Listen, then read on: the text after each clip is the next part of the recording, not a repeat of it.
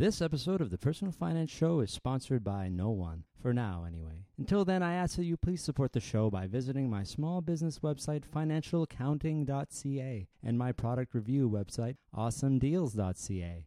Financialaccounting.ca is Canada's bookkeeping and accounting hub. There you will find interviews with accountants and companies that want to help you with your small business finances. And if you want to learn how to do your own basic bookkeeping, you can hire me as your bookkeeping coach. I'm a QuickBooks Pro advisor. AwesomeDeals.ca is where I write reviews of products and services I've used and really like. If you click on the links in my reviews and buy the awesome products and services, I make a little bit of money. So check out these sites, and if you do, maybe we can keep the Personal Finance Show sponsor-free.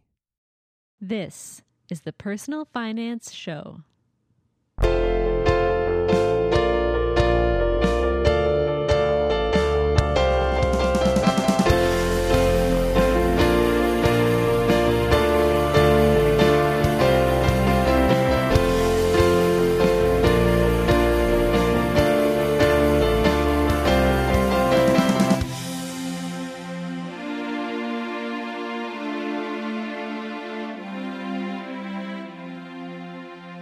Hi, I'm Bo Humphreys, and this is the Personal Finance Show. Barry Choi wasn't always a personal finance expert. Back in his 20s, he didn't know anything about investment fees or what he should be investing in. But when someone suggested that he might be paying more than he needed to, he quickly found out that it was even worse than he thought. That incident from 10 years ago kicked Barry into high gear and created the personal finance expert we know him to be today. Barry is also one of Canada's leading travel experts and blogs about his travels and various personal finance topics on his site, moneywehave.com. Barry has been published in the Globe and Mail, Toronto Star, Financial Post, and Money Sense magazine, just to name a few, and he's made many appearances on Canadian TV over the years. Barry joined me in Toronto to tell his personal finance story. The earliest memory, there's so many growing up as a kid. I think the first formal memory is getting my first bank account. Yeah. At the time, it was a national bank, but what they had, which was unique and really appealed to my parents and myself, was if you signed up for this children's bank account, whatever it was, you got a free subscription to Owl magazine. Oh, yeah. I don't know if you remember that. Was that the same as like Chickadee? It was. Same now sort that I of think about it, I don't actually know if it was like a National Geographic Kids, but it must have been something like that. Something similar, right? Yeah. Owl magazine. It's like, every month you get this magazine. Talks about animals. I don't even remember how old I was. Must have been like 6 or 8. I think we totally got that magazine, yeah. Yeah, so, kids are into animals at that time. Awesome. And more importantly, the concept of, you put money into the bank and then they pay you interest, which is funny when you look back at it now because that doesn't exist anymore. I know. Right? So it's weird because the fact that I was getting paid money, even though it was, I don't even remember what the interest rates were, but that I could actually see money in my account. Well, they were high in the 80s. Yeah. This is 80s, right? Yeah, it would be in like the mid to late 80s, Yeah, right? exactly. But it's funny because it was like a noticeable amount, right? Like if you think about it, I probably only had a few $100s, but I was still getting like $1 or so a month. So you're right, you do the math. You're just Awesome. like now it's insane. I can have literally tens of thousands of dollars in my adult bank account and I'll get zero for it. In fact, I have to pay them. Yeah, you might get $1 a year. Yeah. So what makes that interesting is the fact that it really encouraged me to save my money. Well, where'd you get the money? Where did you get this first money? Well, the money, as a kid, it's really just allowances, birthdays. There's really not much you can do with it. So at a young age, you kind of get that idea where you need to save for certain things, right? I think that's my earliest memory for me, myself. And obviously, my parents, they're immigrants, so they taught me about the value of money quite early. We weren't poor, but at the same time, we weren't rich. More importantly, I never got everything I wanted, which I think is pretty normal for most kids. Yeah, well, not everything. Yeah, but at the same time, you see tons of kids where they're just, spoiled isn't the right word, but, maybe their parents give them more. And that's fine. I remember, it'd be Christmas or whatever, you come back from school. You come back to school after the break. Yeah. And the kids, everyone's talking about the loot they got. Yeah. Or whatever, which is cool, right? And then... But if you don't have any... Well, no, I think everyone gets stuff, and I got always one present, usually whatever I wanted. It would be one present. It's funny at the time because you don't have a concept of how much certain things cost. So something you think you're asking for is a ton of money. Yeah, one thing. Yeah, it's actually not. Yeah. Whereas these days, you're asking for, a kid asks for like an iPhone, like you're talking about someone. Yeah. Anyways, to backtrack a little Do bit. they ask for iPhones really young these days? I think they do, or iPads, or whatever. Yeah. So to backtrack, I'd go, it's like, oh, I got this one game, which was really cool. Like whatever Nintendo, Super Nintendo game. It's like, oh, it's awesome. I got this game. My next one's... And the really cool thing about that was... my birthday was a week before Christmas, so it was like I always got 2 gifts pretty much. Perfect. Good. I'm glad they didn't lump it together. Yeah, some it kids... depends. Some of the relatives did, but parents didn't. Okay. Yeah, but then it's funny. You go back to school, and I remember talking to this one kid. He's like, oh, I got like 4 or 5 games. And you're like, what? Like, you're so confused. Yeah. And then, like, you're so confused that they got so many gifts, and at the same time, they're so confused that you only got 1 gift because it's only what you know. Yeah, right? You don't know what their parents do or different philosophies on exactly. gifting. And there's nothing wrong with that. It's just like you're just like, well, what? And to me, at a young age, it's just like I don't need like a lot of gifts. I got the 1 gift, and it was cool, right? And even now, I've got a kid now, and I spoke to my wife about it. It's like I don't want to get into the habit of getting her a ton of gifts. Sure.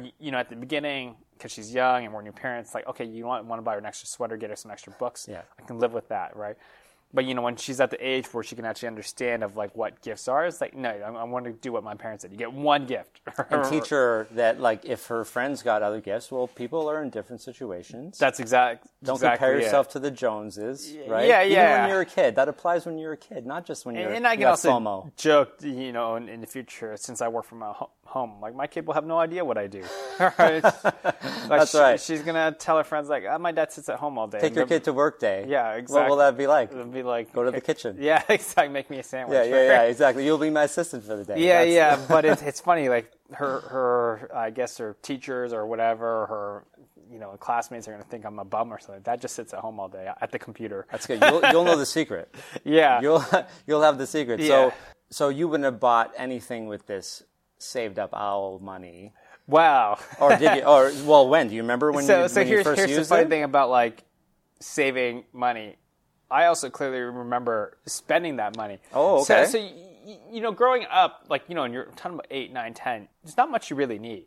No. Right. It's not like I'm going out to buy lunch or checking out the newest restaurants. That's right. Which is what we spend a lot of our money. Yeah, on, even video games back then, it's like even though I was saving, I wasn't making enough where I could just buy a game leisurely. Yeah. Right. And by the time I had enough money, it usually was around birthday and Christmas when people were hitting me up with it not so much money, but the point is like I'm already getting a game, so I don't necessarily need like a new one's like, oh, I don't actually need to spend my own money.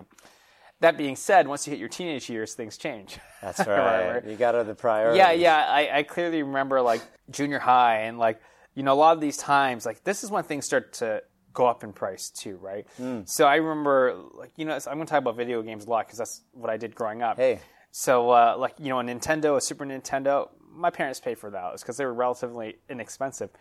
But then I remember when PlayStation 1 came out, it was like $300, and my parents couldn't believe it cost $300 to buy video games, and you only get 1 controller, and you got to buy the game separately. That to them was insane. Premium stuff. So immediately, well, I've got money because I had this money saved up over the years. Like, so I'm doing it. Yeah, so that's where all my money. That was your first. So you remember first that? Major purchase. Was it PS1? PlayStation 1 and the games associated. Like I would say, a lot of my purchases, even like when PlayStation. I think it was number 2 at the time. Can't even keep track. Yeah, there are so many. Yeah, I remember I had gotten a scholarship to college, but it was a scholarship given through my high school. It wasn't like a government scholarship. So like just like a gift. Yeah. Yeah, it was a cash scholarship. Yeah. Well, I didn't use that for school. I mainly used parents didn't even know I got a scholarship that came with it. I remember it was like it was a $400 check, and then like PlayStation 2 at the time was like $500, and I just come out. I was like, so this scholarship went right to the PlayStation 2. So it's good in the sense that I was still saving. Yeah. And then I was you're spending at this point. You're 18 around this time when you got the scholarship, Yeah, sounds about that. And, at that time, I'm also working part-time. I was going to ask you, where did you work? I just worked at a computer store that does not exist anymore. Okay. Just part-time doing sales. And that was nice because it was one of those things where it's like, oh, I'm making this money. Well, I can spend it on whatever. But that being said, the really nice important thing here is once I started making money, my parents really encouraged me to save that money to invest in RSPs. And, in hindsight, you look back and you realize investing in RSP at that age is not a bad thing, but at the same time, it's not necessarily a good thing because I was already in a lower tax bracket. So it didn't actually benefit me. You know, these days, right now, especially with tax-free savings accounts, if you're making part-time hours as a student, you're probably better off using your TFSA or whatever. So there's just better options. But that being said, the lesson taught is still very valuable. My parents encouraged me to invest in my RSP early, which I did, which set me on a good pace because I did automatic payments, you know, so I was constantly investing, and they taught me it's like, as you make more money, you should invest more. So, you know, as my hours, once I finished college, I didn't have a full-time job right away, but I was still making more money because it was part-time in my field. No, we didn't have TFSAs at the time. Exactly. Right? And the alternative would have been to put it in something non-registered. Well, I think the alternative at the time, like, you know, mutual funds still made sense at the time. Yeah. Right? Totally did. But I think even at the time, it's just to learn about fees and understand what you're paying. And I think at the time, there wasn't really many alternatives. It's not like I was going to be a stock trader when I was 16, 17, 18. You know, it was definitely the right choice at the time. You know, I think it's also other things that they could have done, and it's not their fault because they just didn't know. It's like encouraging me to learn about what am I investing in. So I clearly remember, and this is almost what led me down to the path of changing my investment strategy, is when I went to the bank, and they may not necessarily have as much knowledge, just say, oh, you should buy a mutual fund. Yeah. And they have no idea what they're recommending. They have some basic general bank knowledge and say, oh, well, this one did well. They know more than we do, though. That's the thing. At That's the time, yes. At the time, yeah. At the time, so they're like, yeah, you should invest in this, and because it did this well, X amount of years. But, you know, now I know better. It's like, well, just because it did well the last 2 or 3 years doesn't mean that's proof of future performance. And not maybe worth the fees you're paying anyway. So, yeah. Exactly. And, you know, the other thing I noticed that, you know, the bank, you know, you make an appointment every single year just to get a checkup. And they tell you how your investments are doing, but you realize they're just looking at a spreadsheet, right? They don't actually explain to you why. That being said, things have changed over years. I think the bank employees, as much as people crap on bank employees and their fees, I think they're way more educated these days because I think they've learned what consumers are looking for. And more importantly, they've realized that consumers are smarter, so you can't really BS them. There's competition now. Yeah, there wasn't any back then. It was the bank or what? Literally the bank. You guess you're going to go to Edward Jones? Yeah. I don't know. Was that even around? It probably was around. Investors Group probably was around. They were around, and so I was disappointed with what my bank was offering me in the sense that I didn't feel like I was a customer. You know, that being said, when I'm putting in $50 a month, $100 a month, what was I realistically expecting? But what happens is that creates an opportunity for other people to prey on people like me. Because, you know, I was disappointed, and then, you know, a salesperson comes around from an investment group where they can be like, hey, you know, I can give you better returns. I'll pay attention to you, blah, blah. Just put your money in with me. And you know, when you're at that age and you think it's a friend, you'll put your money into anything. Sure, yeah. Especially in my teenage years. I don't know about you, but there was quite a few pyramid schemes going on with certain financial products or certain items where they're like, oh, rule of 72 or whatever, and then you'll be rich in a few years. I can tell you right now, all of those people who were in those, you know, lines of employment are not rich. I remembering investing in movies and getting tax breaks. That was one of the things back in the 90s. Because, you know, the rules around filming, they were giving people who filmed in Canada a tax break, right? Okay, yeah. So if you invested in that, you would also get the tax break. But you know how these things change all the time, right? A tax shelter is not going to be a tax shelter next year. And so these are the things, and it feels like kind of the Wild West, doesn't it? Like olden days. Yeah, those are just, I wouldn't go as far as calling those investment schemes, but I sort of get it. But they try to convince you, like, hey, invest in this, it's good for you. But I'm talking about straight up pyramid schemes. Oh, the Bernie Madoffs of the world. Yeah, they're not necessarily the scammers. True pyramid schemes. Like Madoff was more. You could argue that's a Ponzi scheme. Oh, Ponzi, yeah. Like a pyramid scheme is where sell you're at the this top and recruit people. That kind of pyramid exactly. scheme. That was popular. Yeah, but for sure. You know, going back to my personal story, you know, I ended up changing to this investment firm, thinking that someone I knew would take care of my money because they were a friend. They would know how to invest. That's right. And more importantly, I didn't know any better. And then you realize that you're just tied into these high fees.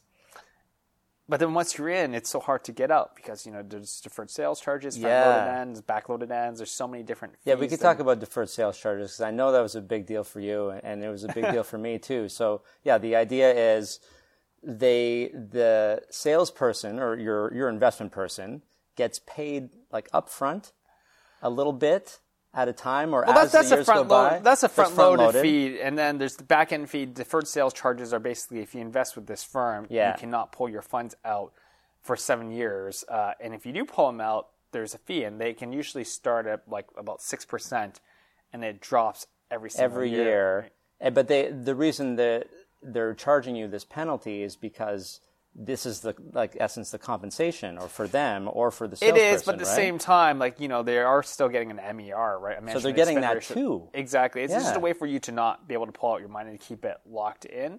But how did they justify? Has anyone ever justified a deferred sales charge to you? Well, the hope is that you just don't move your money out, and if you're ready, you're going to be like, well, I'm already all in with you. I've been here so long. What's the point, right? It seems so wrong, doesn't it? Everything seems wrong, right? I guess that's a good point. It's all wrong. But this one seemed like way worse to me. Like I can't even take my money out.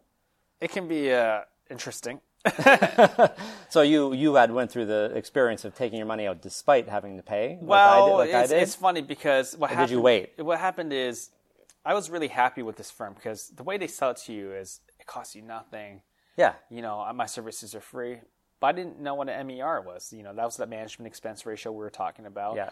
And it was never explained to me what this was. And that was the deceiving part. So, I used to frequent these message boards and people were asking, like, what do you think of this group? And I would say, hey, my investors with guys from there doesn't charge me anything. I'm so happy, paid way more attention than the bank. And I'm giving him this glowing review, not realizing what this person's actually doing. I know. And then what happened is this random stranger on the same message board messaged me and he goes, hey, just so you know, I guarantee you're being charged. I'm not trying to sell you anything. Sure. Yeah. But just, you should do your due diligence. Take a look. If you tell me your fund names, I will even send you the paperwork as proof. I was like, oh, it's the first time things ever be mentioned to me. So I looked into it. I gave him the fund names. He sent me the paperwork, and he's like, hey, you don't need to believe me. I work for someone else. I'm not trying to sell you anything. But call them if you don't believe me. Yeah. All right, just do your due diligence. So I called this firm I was with. In case you're wondering why I'm not saying the firm's name, I actually have an agreement with them, which I'll get to in a second. And I said, can you confirm these fees? It's also the deferred sales charges and all these other fees that we're talking about. And then the customer service rep was not my investor, just a customer service person. Like, yep, this is what you would have to pay. If you were to leave, this is how much you pay monthly. And if you were to leave, it's going to cost you, at the time, it was about $4,000. If I want to pull out all my funds your money, because of the deferred sales charges. At the time, I think I was only maybe 2 years in. Wow. So I still had quite a few years to go. Sure. Right? So they did math, and it was $4,000 or $5,000, which is a fair amount, right? Like I was probably maybe 26, 27 at the time. It's a lot to pay. Yeah, that's like a huge amount, right? And keep in mind, at the time, I'm thinking about getting married, and I'm just like, oh my God, I can't afford to lose that much money, blah, blah, blah. So the next thing I was like, okay, so I had to ask my advisor, I'm like, what's going on? I thought you told me, there's no fees, and I just found out about this. You never talked about it. And at the same time, I'm researching things on my own, just about like down the rabbit hole. That's exactly what it is. What these fees are and how it affects you. Once you know. So the advisor didn't get back to me right away, and then when he did get back to me, it was all about like, if you're not happy with the returns, we can change the funds into something more risky. Ugh. And it had nothing to do with the question I was asked. And the weird thing is, I should have known better, but a lot of people don't. Like I talked about how this guy was a friend and he was an advisor.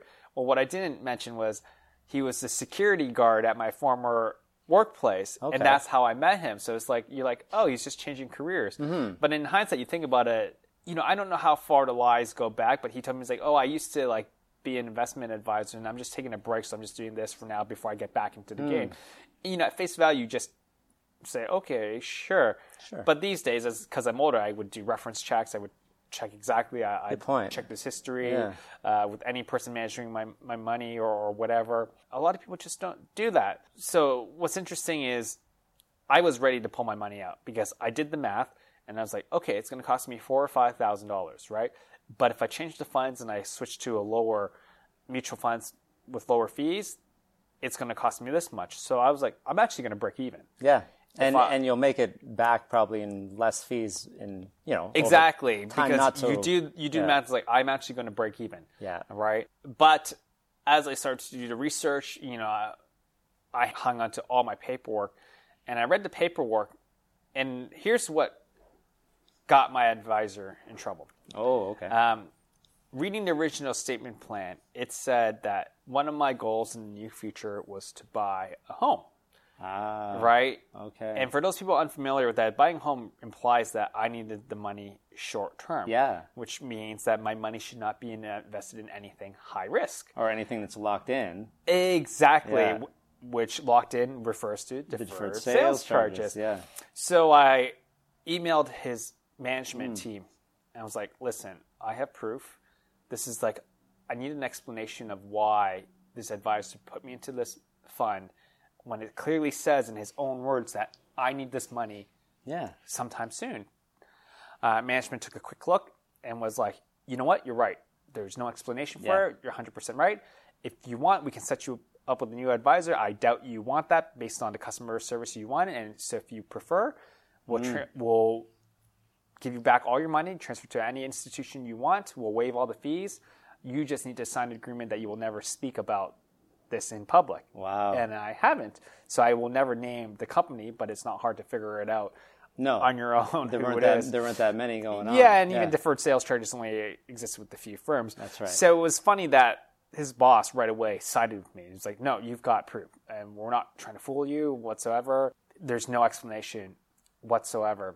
So you got off without having to pay the deferred sales charges. Exactly. And I knew a few other people at my office where I used to work who was also with them, same idea. Yeah. And I told them what had happened, and they started to look into it in very similar circumstances. And I found at a later date that my advisor had been let go from this firm because what happened is they did an investigation into him and realized that he was putting everyone in funds that did not make any sense. So he just didn't understand. Not that he didn't understand, but was he doing it on purpose? He was putting them into funds that made him money. Of course. Right? Okay. Wow. Right, exactly. In hindsight, you're just like, oh, of course, that makes so much sense now. So he was let go because it was so clear. And to be fair, the firm, that wasn't their mandate. It's just so easy for advisors to do that. The firm wasn't suggesting to anyone, oh, you should make yourself money first.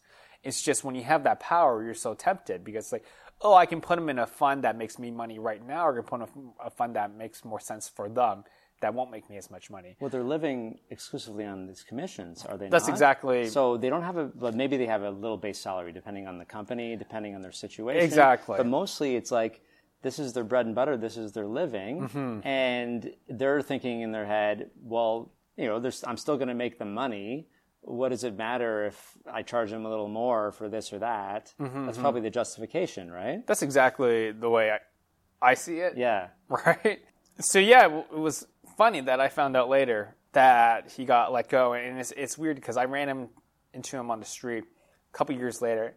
And I tried to be civil about it, shook his hand, just casual chit-chat, how are you doing, blah, blah, blah. Because, I didn't hold any ill will, even though he had basically tried to steal my money.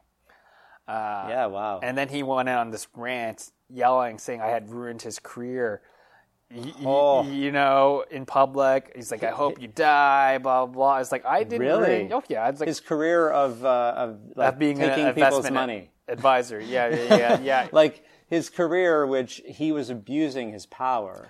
Oh, totally. People like to blame everybody but themselves, don't they? Exactly. And then, when I look back, you realize there's tons of warning signs that I should have figured out, this isn't a legit person. I remember he had this laptop that never worked, right? And he kept blaming the office, but it never booted. One of those IKEA prop ones? It was a joke, right? It's like you could never do anything. No emails ever returned on time. Like one day I met with him. He had a cast on his arm, and he was like, yeah, my hand met someone's face I didn't agree with. And it's like, whoa. Why is my advisor, who's in his 40s beating people up? Exactly. So he claims, he's just trying to look tough or whatever. Wow. And I remember him, talking a big game. And it's like, yeah, my mom owns 3 condos or 3 houses in the annex. I live here, blah, blah, blah. And I remember seeing him in a rental apartment, right? And it's just like, they're just talking a big game to sell you. And I believed all of it. Thank goodness that person messaged me. Yeah, that's really, really lucky. But I mean, you probably would have figured it out. No, I don't think I would have. Really? Why would I? It's like, I mean, over time, right? When, I don't know. It depends. It's easy for me to say, but think about it. Unto that moment, I was perfectly satisfied with what this person was providing me, and I thought I was on the right track. I didn't know what asset allocation, what bonds, how MERs were. I didn't know any of that stuff. I didn't know that stuff either. Yeah. Well, what year was this, by the way?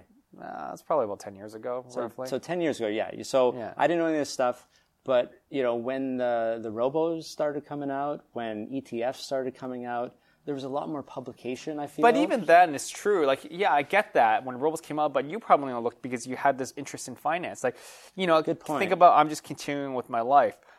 I'm not going to become this personal finance expert that I am now. Instead of reading about, the business section, I'd be reading about sports or whatever, right? So that's a good place to go back in time to, you went to school for what? Broadcasting. So for broadcasting, and then you ended up working in broadcasting. That's right. For a while. Where did you start? What do you mean? Like what did you have a first job, or were you somewhere for a while? No, What was your first big job? My first big job was at City TV, and I was there until just a few months ago. Yeah, okay. Right. So and how long were you there? Almost 20 years. Almost 20 years. Yeah, and you're only 25, right? So, yeah, something like that. No. Yeah, how did you're so young, right? But you were there for a long time. And so that was your money making, and that's how you got the money to invest, and you were investing this money. Yeah. And was it only after this incident then that you started really getting into the personal finance space? Yeah, that's pretty much it, right? Yeah. So after this incident, the good thing about that person who messaged me, I actually still talk to him on a pretty regular basis. Yeah, good. Okay. Especially because of what I do now, I quote him and we talk. Is he a personal finance blogger, or he's a certified financial planner in another province. Oh, interesting. So quite often when we talk, it's like just for fun. Like we're almost buddies. I've never met him to this date. Like but I talk to him on a pretty regular basis. The night, the one that he was he saving other people too? I'm sure on the boards. You would think so, right? Yeah. So you're. I just started to learn. At the time it was actually really easy because right away. Tangerine was already popular. Tangerine was probably in the country about 10 years by then. They had just launched their investment funds. It was ING Direct at the time, was it? That's right. Yeah, okay. It was ING. Yeah. They introduced this new product, and you quickly realized that it was like, at the time, it was like a 1% fee. Yeah. Which is 65% cheaper than mutual funds. Yes. And by that time, I had researched and understood what asset allocation was, and they did a pretty good job of explaining it also. Like, hey, they got different portfolios. If you're young, this is why you need to do it. At the time, by now, I was not married yet, but this was all my RSP money, and I had some other money. I hadn't understood that, hey, because I got the wedding coming up, I shouldn't invest this money, but I should use a high-interest savings account. I was already a client, blah, blah, blah. Perfect, yeah. So they took the time to have that conversation with you. That's right, even though it was all online, right? Like, it was right in front of your face. And that was the easy way, and that was just like a comfort zone. It was easy for me to transfer money or start investing this way. Mm-hmm. And then, about the same time, I was also learning about the Canadian couch potato and index funds, just learning about it, reading as many personal finance books I could get my hands on. At the time, I remember reading The Wealthy Barber. The original was one of the first ones I read. Mm-hmm. And then I remember reading Personal Finance for Canadians for Dummies, which was more like a Bible. It's really thick. People don't really think about it, but it's actually a great resource. It's part of the Dummies series, right? Exactly, but it covered so many things. It was interesting. Sure. I don't think people give enough credit for the Dummies series. Yeah, they have a lot of things in them, don't they? Yeah, and then as the years passed, there was, I remember Rob Carrick's had a book. I don't remember the name of it. He's had like 3 by now. Okay. Preet Banerjee had a book. I also liked The $1 Million Teacher, but everyone talked about index funds. So by then I had switched over to TDE series. And then, the funny thing is it probably only took 20 hours of research to get into it. And it's so simple. But once you understand it, you realize when you read something else, how it all relates back. Mm-hmm. So it's very, very easy to understand how these things... We're all talking about the same basic concepts, right? The asset allocation, as you said. Yeah. Low fees. And what else would... even something like, if it sounds too good to be true, it probably is. I still laugh at people who are like, you're guaranteed an X percentage if you just give me X dollars. Like, oh, really? A guarantee? Yeah. Like, no, it's a scheme. I did a little Bitcoin experiment just so I could tell people about it, right? Mm-hmm. Just so I could say, don't do this or do it. Like, just make your own choices, but here's the information, right? Because there's a lot of misinformation about Bitcoin on how it's like a sure thing and everyone's making tons of money. And like you said, whenever anyone says something like that, you have to really watch out, right? There's always a chance you're going to make some money. There's also a chance you're going to lose all of it. 100%, right? Yeah. Like you can make tons of money on anything. You know, a good example right now is real estate. Sure. People over the last 10 years have made lots of money. The gains have been there, but the rules have changed where was so easy back then to make money. But now the rules are shifting. That makes it harder. But it's funny because, you know, obviously introduced some new rules with the stress test, so it's harder. Well, not harder, but you can't borrow as much. Yeah, right. It's just to protect consumers. Exactly, right? To protect consumers is the key word. And rising interest rates have also made it more difficult for people to borrow as much. So it's two factors, right? But what's interesting is there's some people who have been kind of caught in it. You know, they bought too much house, and now they're just before things changed, I guess. Exactly. Maybe, yeah. So they can't get as much of a mortgage. And because rules have changed and people can't afford as much money, some new builds have gone down in price because it's supply and demand. You know, at the time, everyone wanted to buy, so we charged this amount. Now, not as many people are buying, so we've reduced the prices. But obviously, some buyers are on that contract. So they've been complaining to government saying, like, these rules are unfair, it's affected us, you know, you should change them just for us. Because, you know, we're hardworking people, we're not asking just for anything. Us. Yeah, which makes no sense. It's like, oh, okay, so when you've made this huge mistake and you've signed this contract that you can't afford, you want a bailout. But I don't see you volunteering any of your gains that you got from your house sale in advance. Like, hey, you know what? I made too much money. Why don't I give some of that back? Yeah. Right. So I personally don't feel anything for people who get caught in those situations. And it sounds awful, but at the same time, there's a reason why I always tell people is like, make sure you know how much you can afford. And, you know, I get how mortgage calculators work. You know, the banks look at how much you currently owe, right? How much you're making, how much debt you have, and they spit out a number that says, okay, based on this, you can afford this. Based on today. Exactly. And there's nothing, it's not necessarily wrong. It's always going to be like this. Yeah, right. Exactly. But, you know, it doesn't factor in, you know, how much you want to save for retirement, if you're going to have kids, if you're going to take vacations. Nothing. Or even if you want to buy furniture for your home. And that's fine. Like, I don't expect the banks or anyone to do that. It's up to you to factor in. Like, banks can't predict what you want to borrow or what your lifestyle costs. And if they did and they offered you less, guess what? They know perfectly well that you're just going to go to the next lender. That's right. Right? Yeah. So everyone wants a piece of the pie, right? It's a good time to mention that bankers are they're looking at your situation, they're trying to help you, but they also have a mandate to make money. Oh, 100%. That's their job, is to sell you financial products that make them money, right? I said this previously. If you have a credit card and you pay it off every month and you pay the balance and you never pay interest, you might be like, how do they stay in business? Yeah, right? Exactly. And it's because not everybody's like that. And you're right. People will just, oh, wow, you're going to give me this much money? Like it's a gift. Yeah. Like a mortgage is not a gift. Yeah. It's like a lifelong prison, you know, especially if you can't pay it, or if your situation changes. What is it, like if somebody's situation changes by like 0.25% or something, or the interest rate changes? It's crazy, right? We see stats like that all the time. They're like, oh yeah, I'm currently living not paycheck to paycheck, but they would be in distress if they missed a paycheck. Yeah. Right? And like you said, it's like, oh, interest rates go up by a quarter point and all of a sudden you're hurting. It's like, that sounds insane to me. That's crazy because it's going to happen. Yeah. It may not happen because obviously your term's locked in for anywhere, you know, from 1 to 10 years. Most people have it at 5. But, you know, what if interest rates have gone up 1% in those 5 years? All of a sudden it's like, oh, you can't afford as much. And it's weird because everyone these days just focuses on the monthly amount. I don't know if you remember, there was this very popular real estate show in Canada that had focused on a Canadian realtor.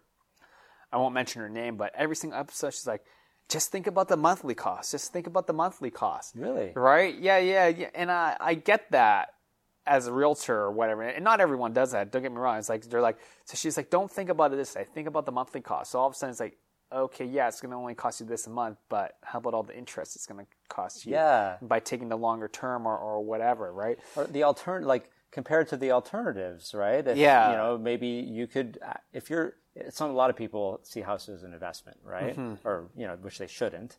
But if you do, well, think about alternative investments that aren't maybe as precarious. Yeah, and you know, I'm a little bit more conservative if you think about it. Like, I remember when my wife and I were searching for a home, I'm not even kidding you, just the amount of money we had saved in our income, they approved us for $1 million.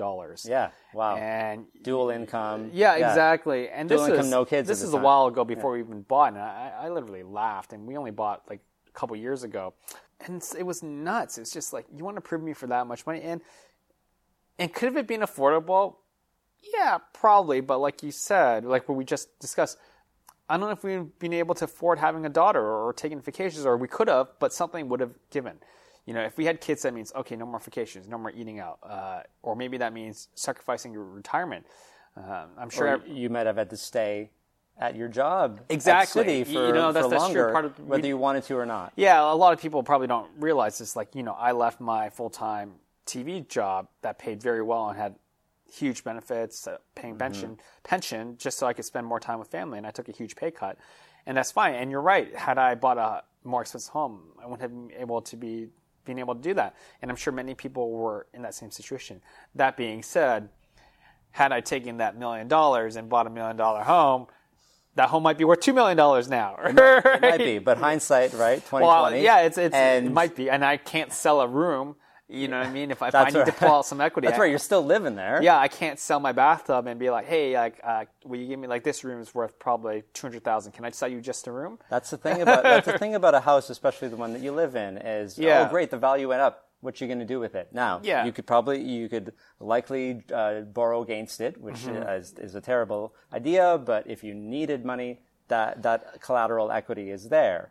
It's true. Like when homes go up in price, it's doubled in price. Yeah, but you still owe $800,000 or whatever. Yeah, exactly. And it's good if your income's increasing, but that value is only good if you're selling it right now and you're moving to somewhere cheaper. That's right. So some of the boomers are selling their homes in Toronto that are worth a few $1 million, and they're moving out east or up north where housing is 50% cheaper. Good on you. Yeah, you've made it. Because they probably bought them for $250,000. But yeah, but at the same time, I know many people my age who bought homes that they were probably struggling to afford at the time, and on a monthly payments, they can definitely afford it on a monthly basis. But if anything changes, and at the same time, the same people are talking about is like, oh, I can't afford to take a vacation, or something, a life event happens, and life events do happen. They need the money, then all of a sudden they're struggling. Like you said, do they refinance their home? It's like, why? It's just like because they have no other options. That's why it's always good to have a buffer, right? Mm-hmm. So you obviously know a lot about this stuff now, but when did you first start writing? When did you first decide to start writing about this stuff on your blog? When did this all begin? I would say about not writing, well, about 6 years ago, then I got more active. Social media was starting to become more popular. I was really into Twitter. And Twitter at the beginning, you're kind of like, oh, what is this thing? Yeah, what's happening? What am I doing? So, going back to video games at the beginning, all I was doing was really tweeting about video games. Yeah, sure. It's like, hey, tweet guys, what you like, I'm playing Call of Duty right now. I'm so cool, right? But I think that was literally my first tweet, playing Call of Duty. But then you realize there's all these other voices and some other people. So then I saw a few bloggers. I think Preet Banerjee was one of the first people I reached out to because he was like, oh, that's cool. I can kind of talk to this person that... By then, I had read his book. I had learned from him, blah, blah, blah. Listened to his podcast. Mm-hmm. And I just reached out, and we talked. And funny enough, I did a podcast with him probably 6 years ago, talking about very similar things. Around that time. I'll look that one up. Yeah. Talking about literally the exact same things. About the guy who saved me, about the investment firm. Sure. And him and I are actually buddies now because now I write about it. But, after I appeared on his podcast, a lot of the personal finance bloggers actually reached out to me. People I had never heard about because my story that I was telling them is exactly what they were trying to educate people on. Exactly. And even back then, it's like, there's personal finance bloggers. Blogging was still relatively new. I thought blogs were for just people to rant about their lives or to talk about Japanese cartoons or something like that. Yeah, sure. Right? So it was really cool to add quite a few people reach out to me right away. And then I was like, they're like, hey, if you ever want a place to write and share your story, go ahead. So, we had talked about how I got my fees waived, those deferred sales charges. Mm-hmm. So I wrote a story about why I got that waived and talked about how it's based on the errors he made. And, we talked about signs that your investment advisor is a fraud. I talked about the broken laptop and broken up. Yeah. I wrote that for another person, another blogger. So is that first, you had a first post, was that it on your site? No, these are I basically all wrote for other people. So how did Money We Have? And then for my site, this is where I was getting to. It's like, what happened is I mentioned I was at a TV station at the time. There was a lot of layoffs at the time. Okay. And as weird as it sounds, in television, when there's more layoffs and just the position I was in, I actually had less work to do. Because what happened is they got rid of a few shows and eliminated people, but those were shows I worked on, but my job wasn't eliminated because there was still 1 or 2 shows. So I actually had a lot of downtime. So I just started writing about finance on my own. I'm like, I'm just going to start a blog for fun, just to keep my brain entertained. Sure. So I wrote about, I just started writing about money because it's what I knew. And then, working in television, I kind of knew what people were looking for. I kind of knew what style to write, what angles to take. That's the broadcast education and your experience. Yeah, it was more the experience. Just I worked in a newsroom, right? You've been doing this for at least, 10, 15 years already? At the time, it was about 12 years there. I just knew, right? Like, I knew how to appeal to certain people. Like, at the time, the finance bloggers weren't necessarily doing certain things, but I knew how people wanted to consume media. So I took my background in broadcasting and just kind of applied it to a blog. And fortunately, it stuck. It seemed like people could relate to it, or at least the style, and made it very easy to understand. Because at the station I worked at, it was really about making it clear for how do I tell a story so everyday person understands. You look at newspapers, some newspapers are more technical than others. But, I think I got in at the right time. There weren't that many bloggers, and I appealed to a certain demographic and people. And it was nice that a lot of the community knew my story. Okay, yeah. Yeah, by then, so there's a lot of encouragement, right? Yeah. So, that's kind of how the blog started. I mean, that's still how the personal finance blogging community is in Canada. Very encouraging. Mostly. When I started, I got so much support. I met you. You were one of the first ones I met. You and Jessica and Sean Cooper on the same night. Right? Oh, yeah? At the Well Simple party. Oh, okay. Oh, that's right. Yeah, and we never met before. And everyone was just so friendly and welcoming. And mostly, Jessica invited me on the podcast. You say mostly, we don't have to get into that. But I suppose there's a bad egg or two or a couple of conflicts. Some people have some strong opinions. Is that what you're saying? People got opinions of personal finance bloggers. Some people like to do their own thing, which is totally understandable. Sure, yeah.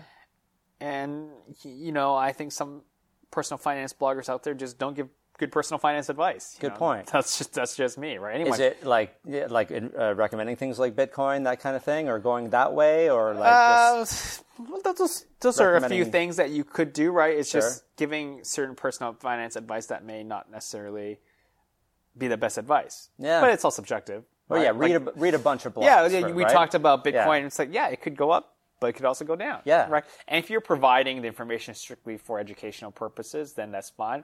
But if I read a personal finance blog that said Bitcoin is the future and it can only go up, I'd have a problem with that. Yeah. And it's no different from real estate. And you just got to see where the sources come from. Like, realtors sometimes. It's weird because, anyone can call themselves a personal finance expert. I got no formal training. I call myself a personal finance expert. Yeah. But if you're a certified professional, you have standards. You cannot make bold statements. Yeah, that's right. I remember in my TV days, you can't just say some criminal is guilty, even if they were caught with the murder weapon in hand. That's right. In the victim, they still given due diligence, right? But with blogs, like, anyone can say anything, right? It's a bit nuts. And then you got questions like, why are they saying certain things?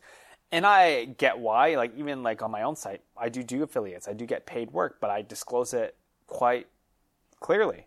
Yeah, you're not saying this is the only way to go because they're paying me, right? Exactly. You're giving your opinion, which is usually weighted both ways in one way or another. Like, you're just talking about the reality. Yeah, of the exactly. situation. And some people don't believe that's possible. Some people believe that if you're being paid by a bank, you can't give an objective opinion. And I certainly understand why they might feel that way, but I think it also depends on the person you're talking to.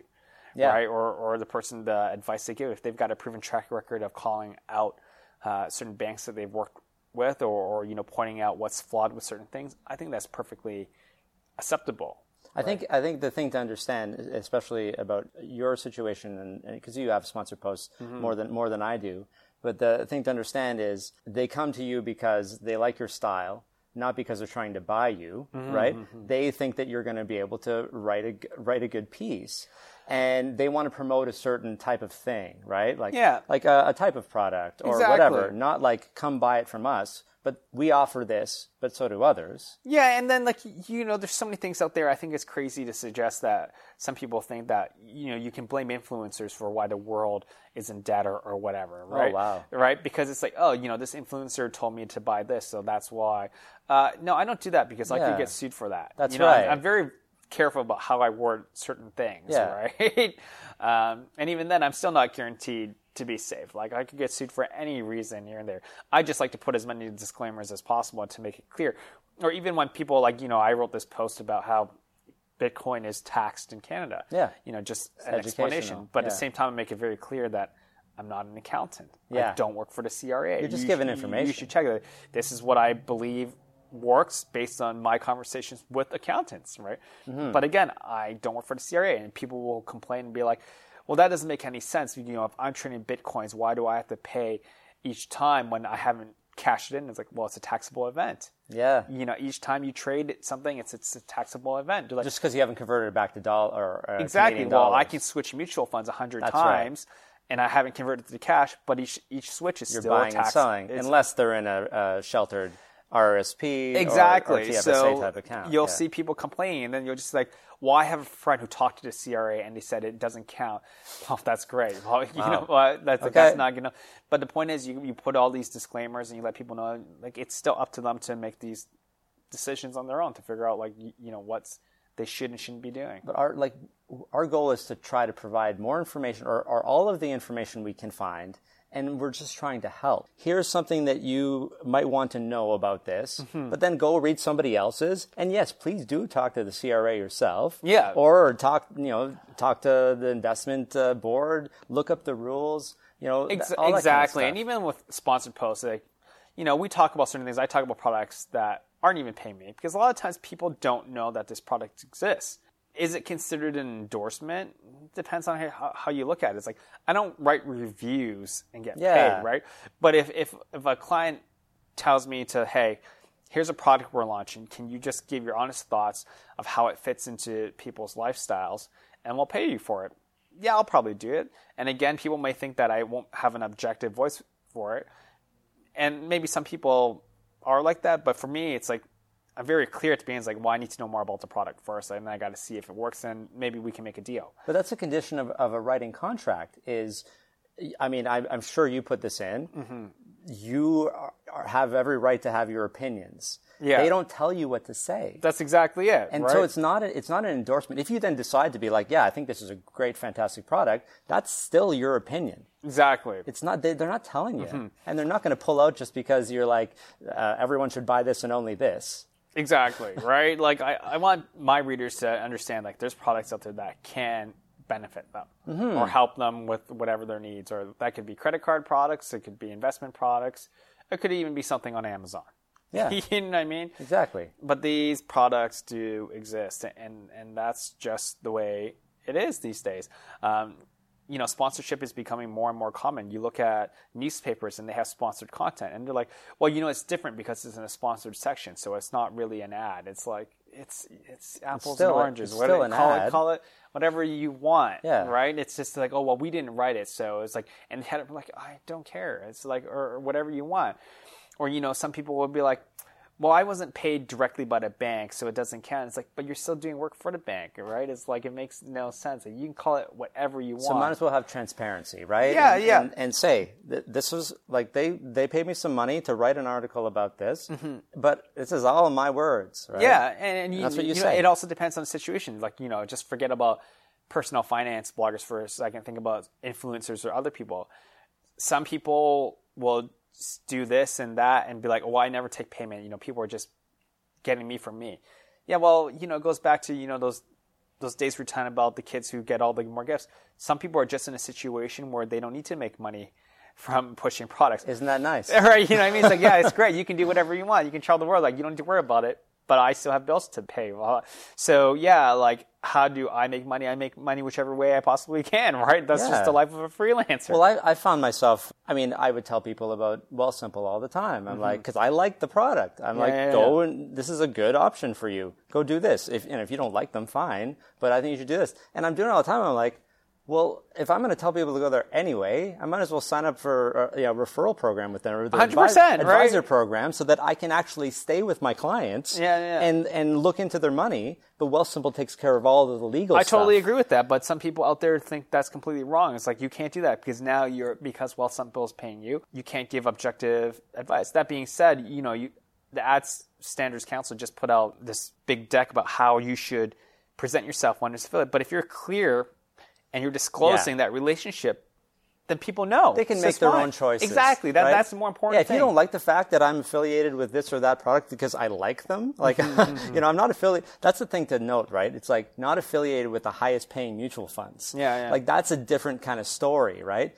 Like, these are the things that I believe, personally, that are the best products for you. Yeah, and people don't realize that, or they do know it, and they just don't care, and they just like to pick on bloggers because like they feel like, for whatever reason. But, look how many product placements are in movies these days. Yeah. Are you going to start complaining about that? Well, how do you think that product got in there? Because they paid for it. Or why is every single major movie these days have a scene in Asia or China specifically? Because China's paying them for that. Or 700 car commercials before in the previews. 100%, right? Like, it applies to anything. Or even on television, not newscasts, but morning shows, certain shows, everything is a product placement. They've bought that spot. The coffee or that they're drinking. Right? So you could argue that, hey, at least with bloggers, we're disclosing it, we're saying it. Yeah. Right? But on certain TV shows or whatever, you might not even know it's an ad. Or they don't have the same opportunity to say, hey, this is an ad, by the way, but these opinions are my own. Exactly, right? It's nuts to think that. Yeah, you're right. People will have problems. And we're fine. Like, we don't need people. I definitely don't want anyone to work with me who has a problem or read my stuff if they don't like it, or be my client if they don't want to be. Like, I'm going to be fully transparent, right? So Money We Have kept going, and then you eventually, got bigger. And when did the travel blogging come in? Well, travel was always there from the beginning. On Money We Have, you were always starting. Yeah, and that was really just for the reason that at the time when I started my blog, I felt like, okay, how am I going to do something different from all the other Canadian personal finance bloggers? Because there's already so many well-established people. Yeah. And I'm like, oh, you know what? I like to travel, so why don't I just share how to save money on travel? Great. So I did that as a guest post, and I just added it to my own things. And life changes, and then I just started to write about places I'd been, not necessarily about having a money angle. I still always try to have a money angle, but I just like to tell stories. Yeah. But to me, it's just, people like to think travel's expensive, and I don't think it needs to be. And it's not even about it being expensive. To me, it's about having a budget. Sure. My wife and I like to travel, so we save a decent amount every single year to travel. And my rule to her, and she agrees with it, is just like, okay, we're saving X dollars every single month. And it's going to sound crazy for some people, but we set aside almost $10,000 a year for travel. Oh, nice. Right? And this is before we had a kid, mind you. Sure. So it was a little bit easier. We didn't have, and it sounds nuts because if you think about it, it's like, oh, if we didn't travel for 5 years, that would have been an extra $50,000 we could have put towards our home down payment. But you got to live your life. That's exactly it. Yeah. Right? Balance. We had decided that's what was important to us. And the rule was, well, it wasn't always at $10,000. We scaled it up as we made more income. So I know it sounds like a lifestyle creep, but we did equal amounts to our savings. Yeah. But we said, it's like, okay, you know what? I'm using $10,000 as a round number now. It's just like, okay, we have $10,000 to spend this year. We can take as many vacations as we want as long as we're under that $10,000. And we could technically go over it, but then we have to cut from somewhere else. Right? Okay. We can't just, and that doesn't necessarily mean savings, right? It's like, oh, we'll cut from savings. Yeah. No. It's like, okay, we're going to, drive less. Maybe we'll take transit. Or eat out less. Exactly, right? So that's the way we looked at it. And it's worked out very well, but now with the daughter, costs go up significantly. And she's the travel fund now. Not that she's a travel fund, but it's more like, well, she is, I guess you could think about it that way, because those are expenses we didn't have before. Yeah, that's right. So it was easy to save X amount before, but now we have to have so many other expenses to factor in. And like I said, I took a pay cut, and we knew that going in. So yeah, it affects savings, but it affects everything else too. I can't cut my grocery bill much lower. In fact, my grocery bill's gone up, obviously, because I've got a child to feed. You got an extra mouth. Right? But I did cut back on travel a little bit. And I'm in a fortunate situation also where I write about travel. So sometimes I work with partners, but even then, it's just like there's always work involved. It's not necessarily free. It's time away from your family too. Well, it's also time away from doing my actual job, right? Yeah, well, that too, exactly. Yeah, so everything has a cost associated with it, but we look to maximize value on travel. Like, what destinations are cheaper? If you see a flight deal, can we make it work? Can we sail with friends or family? Can we use points from our credit cards to reduce the amount of travel? Blah blah blah. So you use what tools are available to you, and do what you can, right? Yeah, exactly. Yeah, so the money we have and the travel blogging, that's still going, but you're maybe doing a little bit less now? I've just had to cut back on my personal blogging, but at the same time, it's funny because I quit my TV job. I need to make more money, so I'm technically freelancing more, like writing. So you could argue that I'm doing more. My focus has just shifted. Honestly, I'd like to probably scale back even more. But people can find you all over the internet. That's right. Yeah, you've written for a whole bunch of different publications. websites, banks, stuff like Money that. Sense, Tangerine, PC Financial. I write for just about everyone. I do hosting. I'm on TV. I do everything. Yeah, exactly. Yeah, you have some really good video content now. I've been seeing lately. And so moneywehav.com. That's right. That's the primary place to find you. Is there another place? You can find me Twitter at Barry Choi. At Barry Choi. So this is Barry Choi, moneywehav.com. Thanks for having me up here in this billiards room. This is great. Anytime. Yeah, I like it. And thanks for being so friendly to me when we first met and welcoming me into the community. And I really feel like I'm part of the club. And you are. I finally got you on the show, which is good. Great. Thanks, Barry. Anytime. If you like this episode, please subscribe to the podcast on Apple Podcasts or wherever you get your podcasts. It would mean a lot to me, and it only takes a few seconds. As I said at the start of the episode, the Personal Finance Show is currently without sponsors, for now. Until then, to help me keep the show running, I ask that you please visit my other sites, financialaccounting.ca and awesomedeals.ca. And if you want to know more about me, you can read my full story at bohumphreys.com, including links to all of my websites. Thanks so much for listening to this episode of the Personal Finance Show. Next week, my guest will be Gordon Stein, author of Cash Flow Cookbook, $2 Million of Financial Freedom in 60 Easy Recipes.